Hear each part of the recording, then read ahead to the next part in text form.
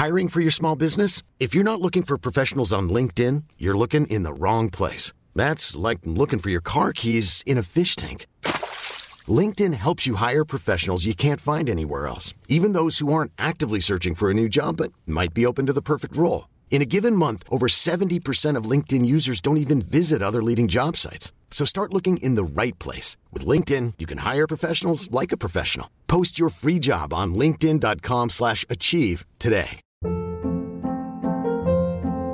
Hold up. What was that? Boring. No flavor. That was as bad as those leftovers you ate all week. Keke Palmer here, and it's time to say hello to something fresh and guilt-free. Hello Fresh. Jazz up dinner with pecan-crusted chicken or garlic butter shrimp scampi. Now that's music to my mouth. Hello Fresh. Let's get this dinner party started. Discover all the delicious possibilities at hellofresh.com. Life is full of what-ifs. Some awesome, like what if AI could fold your laundry? And some, well, less awesome, like what if you have unexpected medical costs? United Healthcare can help get you covered with Health Protector Guard fixed indemnity insurance plans. They supplement your primary plan to help you manage out-of-pocket costs. No deductibles, no enrollment periods, and especially no more what-ifs. Visit uh1.com to find the Health Protector Guard plan for you.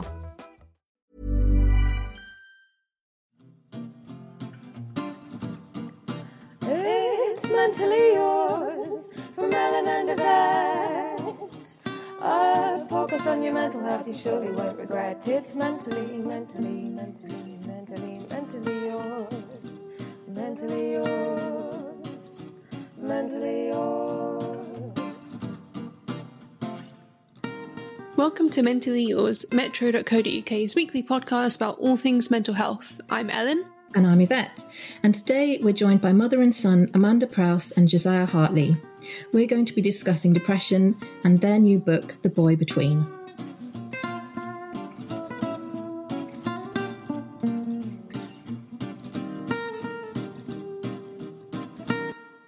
Looking back on it now, with so much information and knowledge I just didn't have back then, it was during my A-level exams, sort of the build-up towards them was when my first depressive episode happened. But due to my own ignorance and just sort of the stigma to do with depression and mental health in general, I just wasn't equipped to deal with it. I didn't know what was fully happening to me. So that sort of it really managed to take a hold that perhaps it wouldn't have if I was more knowledgeable on the subject. So what happened when you got to that kind of dark point if you weren't getting help? What was the kind of change of, okay, this is going really badly? How did you eventually get help? Well, at the time in sixth form, it was definitely a depressive episode, but it wasn't as low as I would eventually think. Mm-hmm. And I didn't get help, really. I sort of was sleeping 16 hours a day minimum, not doing any revision, just doing the bare minimum, barely doing anything. But I didn't seek help in that period. I just sort of slept it off until university came around. And then what happened in university? I fell quite quickly just through the cracks. Self-medicating with alcohol, wasn't leaving my bed for any reason, stopped attending lectures, and just sort of all normality of life, really. Was there any support out of interest at your university? Do you feel for people who are struggling with their mental health? And if so, sort of what was there? I attended 2 universities, and the second one there was a lot more on offer than the first one. The first one had almost none, but interestingly, the first university didn't have a lot of suicides. The second one I attended has the highest suicide rate in the country. And that one did have more provisions in place, but at the same time, there was long waiting lists and, massively overstretched. And you got to, like you say, a pretty sort of dark place with things. What actually sort of happened? What was the sort of the lowest point, I guess? The lowest point where I was living in a studio apartment by myself. And I just completely gave up. I couldn't see an afternoon, to be honest with you, let alone a tomorrow. And I describe it as the darkness had won. I just completely gave up. I wasn't eating. I wasn't drinking. I didn't even feel thirst. I was sort of hoping my body would just give up on me at that stage without further action required. I would just die, and that'd be that. I remember in the sort of weeks leading up to that moment, looking out the window was almost a treat. Oh, it's daytime. Like there's a there's a bus gone past. But at this stage, day and night had all muddled into one. And I was sleeping, far more hours than I was awake. I hadn't left my bed in a long time. And everything just sort of, I'd always quite liked the time, even before I was depressed, at 4 a.m, because absolutely nobody expects anything of you. It's just you in perfect stillness. Your phone's not going to ring. You can just, be there. And I created an environment where it was 4 a.m. at all times without sort of thinking the long-term consequences of that would be. So you were living away from your parents at this point. Amanda, did you have any kind of sense of what was kind of going on with your son, and how did you find that out? I didn't have any sense of truly what was going on. I thought Josh was one of two things. He was either having such a great time at university, living the dream and doing all the things we hoped for him, socialising and having this marvellous time, that he was too busy to respond to our texts, or, too busy having a great time and to actually call us up. Or I thought there might be something going on and he didn't want our help or our interference. He would rather do what Josh had often done, which was close down a little and figure stuff out. And I felt intrusive every time I said, "How are you? And are you coming home? And can we visit?" To get such a curt or no response at all felt almost like I was bothering him. And I didn't really know.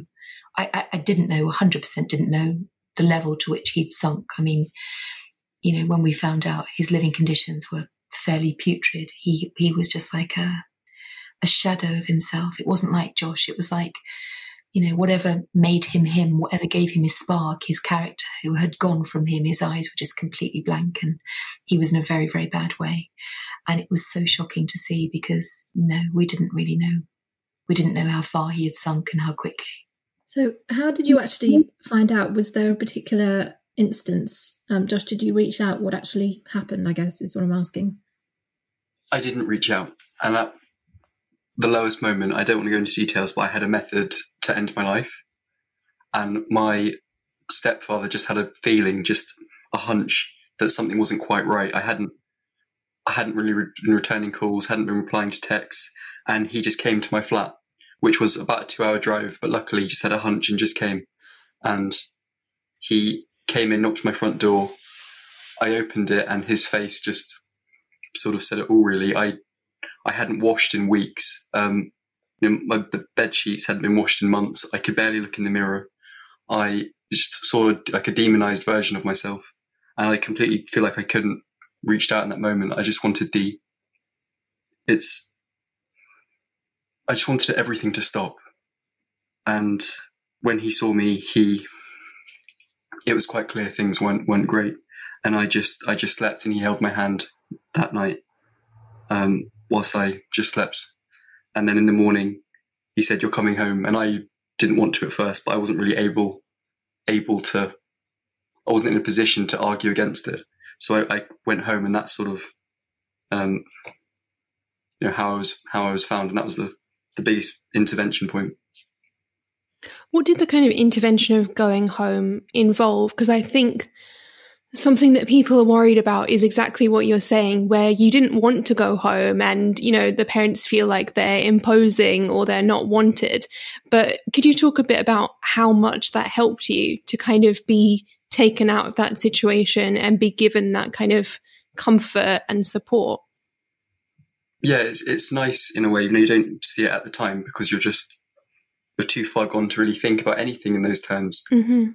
I lived a completely horizontal life, really. I was either asleep or sort of almost asleep. It was just, I lived in such this mental fog. I wasn't really capable of looking after myself in any way. And I think it felt like a failure being home, at least at first. Because, everyone else was still at university and I was asleep in my parents' house. But it's also added a new pressure because I was aware of my effect my illness was having on my parents at that stage. Sorry, this is making me quite emotional because I had quite a similar thing when I was at uni, and it's really sort of, I'm sure lots of other people listening will also sort of have gone through periods like this. I mean, I just want to thank you for being so honest about this. And I suppose the next thing to ask is, Amanda, how did you then go on to support your son and kind of help him to get better? The truth is, we didn't know how to help him. And I think we thought once we'd rescued Josh from a situation where we were pretty certain he would have taken his life as per his plan, we thought getting him home and building a nest and keeping him warm and making him soup, he would suddenly wake up one day and cartwheel down the hallway and Josh would come back with his spark and everything would be great, just like it does in any fab movie or great book I've ever read. And I actually believe that's what would happen. I didn't realise that this was just the beginning for us, really. It felt very much like we were on a cliff edge that was crumbling. We just didn't know it.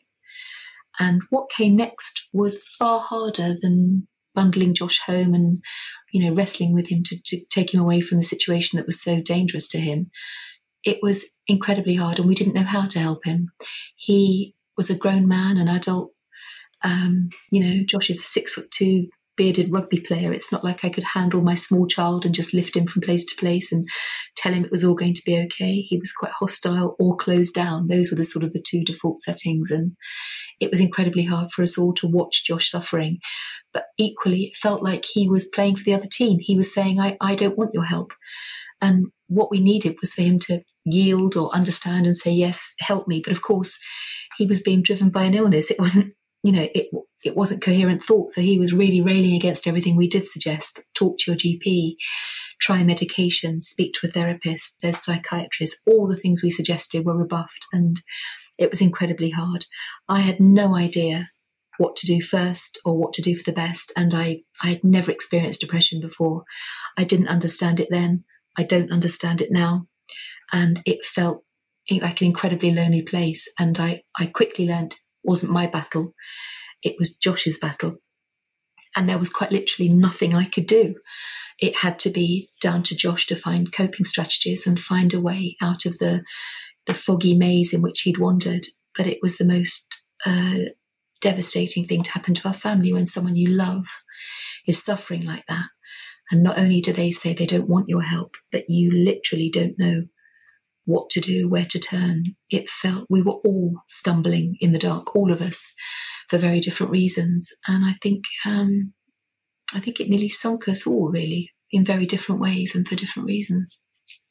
How did you deal with that? Because I think as a parent, all you want to do is kind of protect your child from feeling rubbish or any of the kind of dark bits of life. How do you feel when you realise that you're not, you can't prevent that from happening and you're not completely powerful to stop that?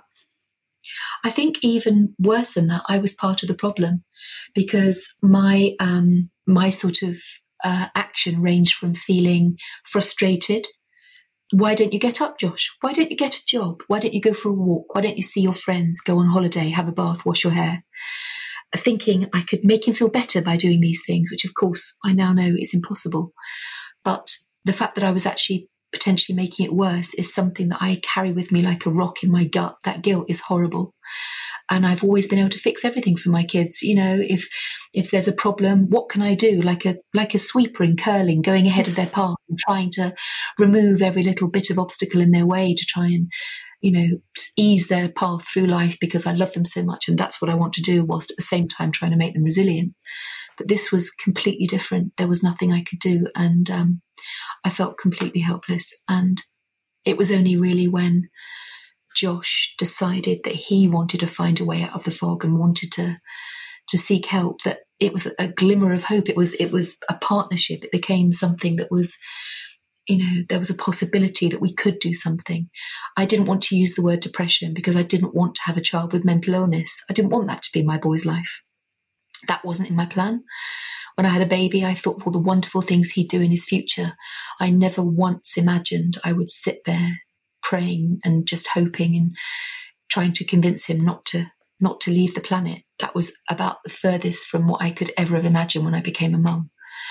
And so it was a massive readjustment for all of us. Josh was giving up his academic life and he'd always been smart Josh, clever Josh, Dr. Josh, all these labels that we pinned to him. And they were my dreams too. And I can see that kind of skewed, almost vicarious living through this great life that Josh was going to have, that was also a huge pressure and something that we were reluctant to let go of as well. I've learned so much, and I wish I could go back and do things differently. But of course, I wouldn't, because I didn't know I needed to. But I've certainly learned a lot since, and I hope I do better and fail Josh less in the future. Josh, how did you reach out eventually? Was it to a GP or a charity or a friend? What happened? I eventually decided to go to a GP on, a slightly better day. Not a good day, but a slightly better day. And they were rubbish, to be honest with you. They were awful. It just felt like just a waste of time. They didn't want to. It's not their fault. They're stuck in a system where, I think a lot of them do the best they can, but it's tricky because they just need to see this conveyor belt of patients without they just don't have the time to sort of properly deal with the root problem. And it felt like they were pushing medication quite severely. But I did have an extremely positive experience with a psychiatrist, and that was, in hindsight, one of the big turning points in my illness. He said, "You're ill, Josh, you know that, don't you?" And I disagreed with him. I was like, I didn't fully know what he meant by that. I thought I'd done something so big and so bad, I really deserved to be feeling this way. And that's one of depression's, nastiest tricks, is it makes you feel like you deserve to be feeling this way. And he said, it's not your fault. You wouldn't blame yourself if you had cancer. Don't blame yourself for getting depression.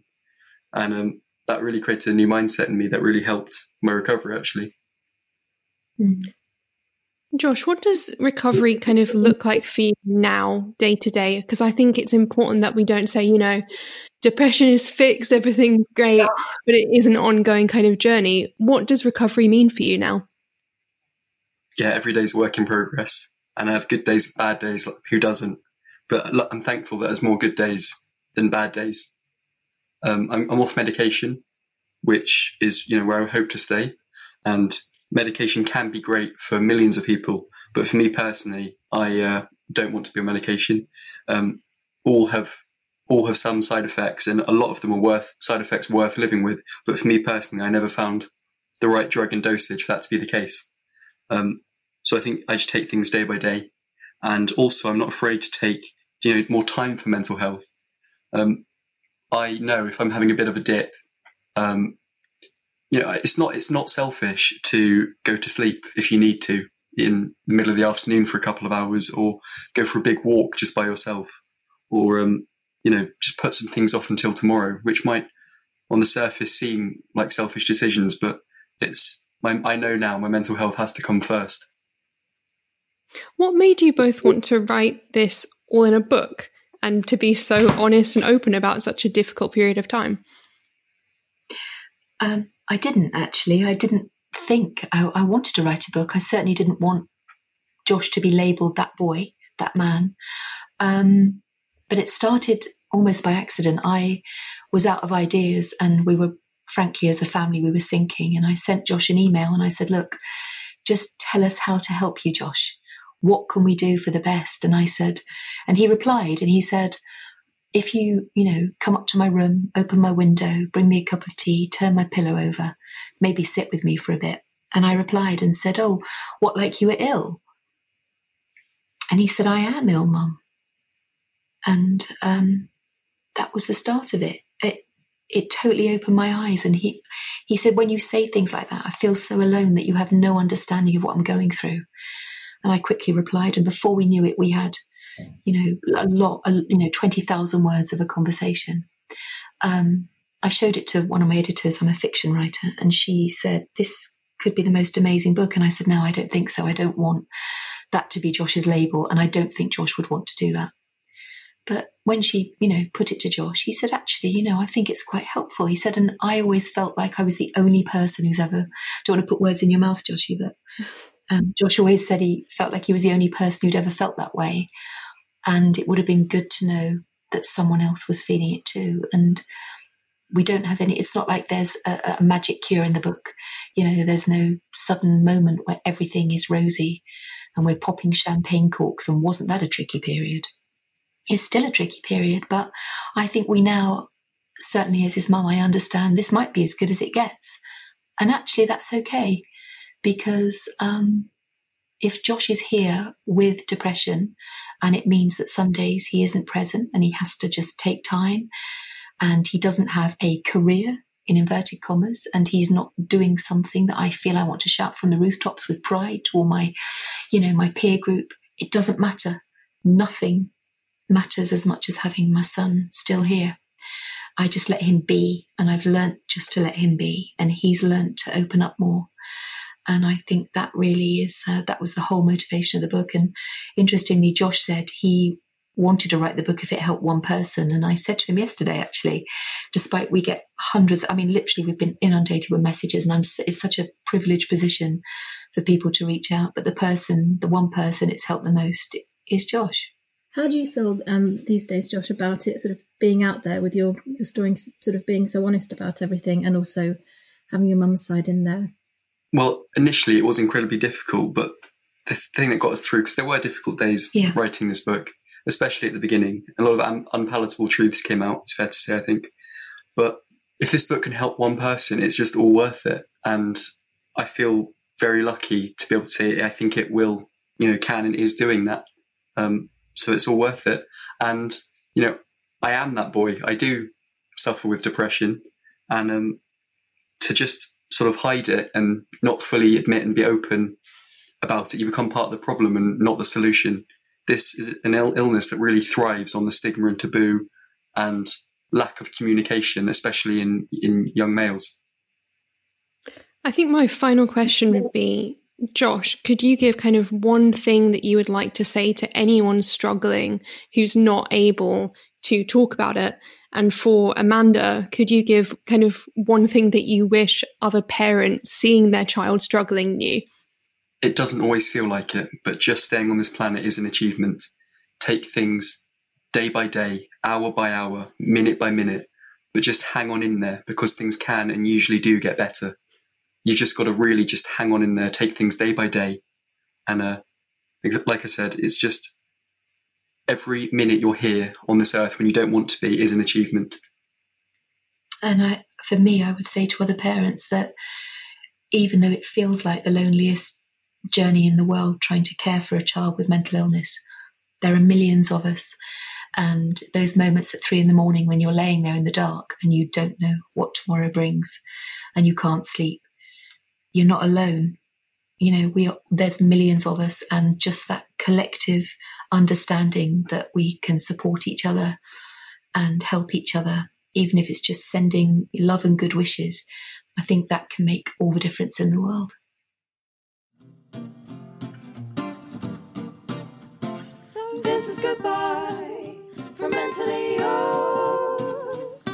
So go away, enjoy your day, get on with all your chores from Mentally yours. Mentally yours. Mentally yours.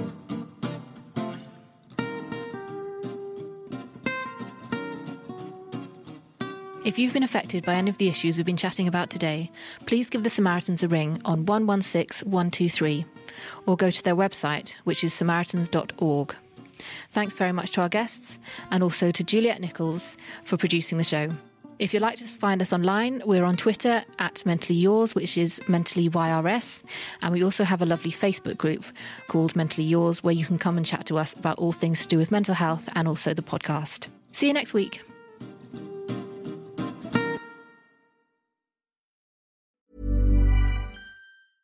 Imagine the softest sheets you've ever felt. Now imagine them getting even softer over time. That's what you'll feel with Boll & Branch's organic cotton sheets. In a recent customer survey, 96% replied that Boll & Branch sheets get softer with every wash. Start getting your best night's sleep in these sheets that get softer and softer for years to come. Try their sheets with a 30-night guarantee. Plus, get 15% off your first order at bollandbranch.com. Code BUTTERY. Exclusions apply. See site for details. Hold up. What was that? Boring. No flavor. That was as bad as those leftovers you ate all week. Keke Palmer here, and it's time to say hello to something fresh and guilt-free. Hello Fresh. Jazz up dinner with pecan-crusted chicken or garlic butter shrimp scampi. Now that's music to my mouth. Hello Fresh. Let's get this dinner party started. Discover all the delicious possibilities at hellofresh.com. Imagine the softest sheets you've ever felt. Now imagine them getting even softer over time. That's what you'll feel with Boll & Branch's organic cotton sheets. In a recent customer survey, 96% replied that Boll & Branch sheets get softer with every wash. Start getting your best night's sleep in these sheets that get softer and softer for years to come. Try their sheets with a 30-night guarantee. Plus, get 15% off your first order at bollandbranch.com. Code BUTTERY. Exclusions apply. See site for details.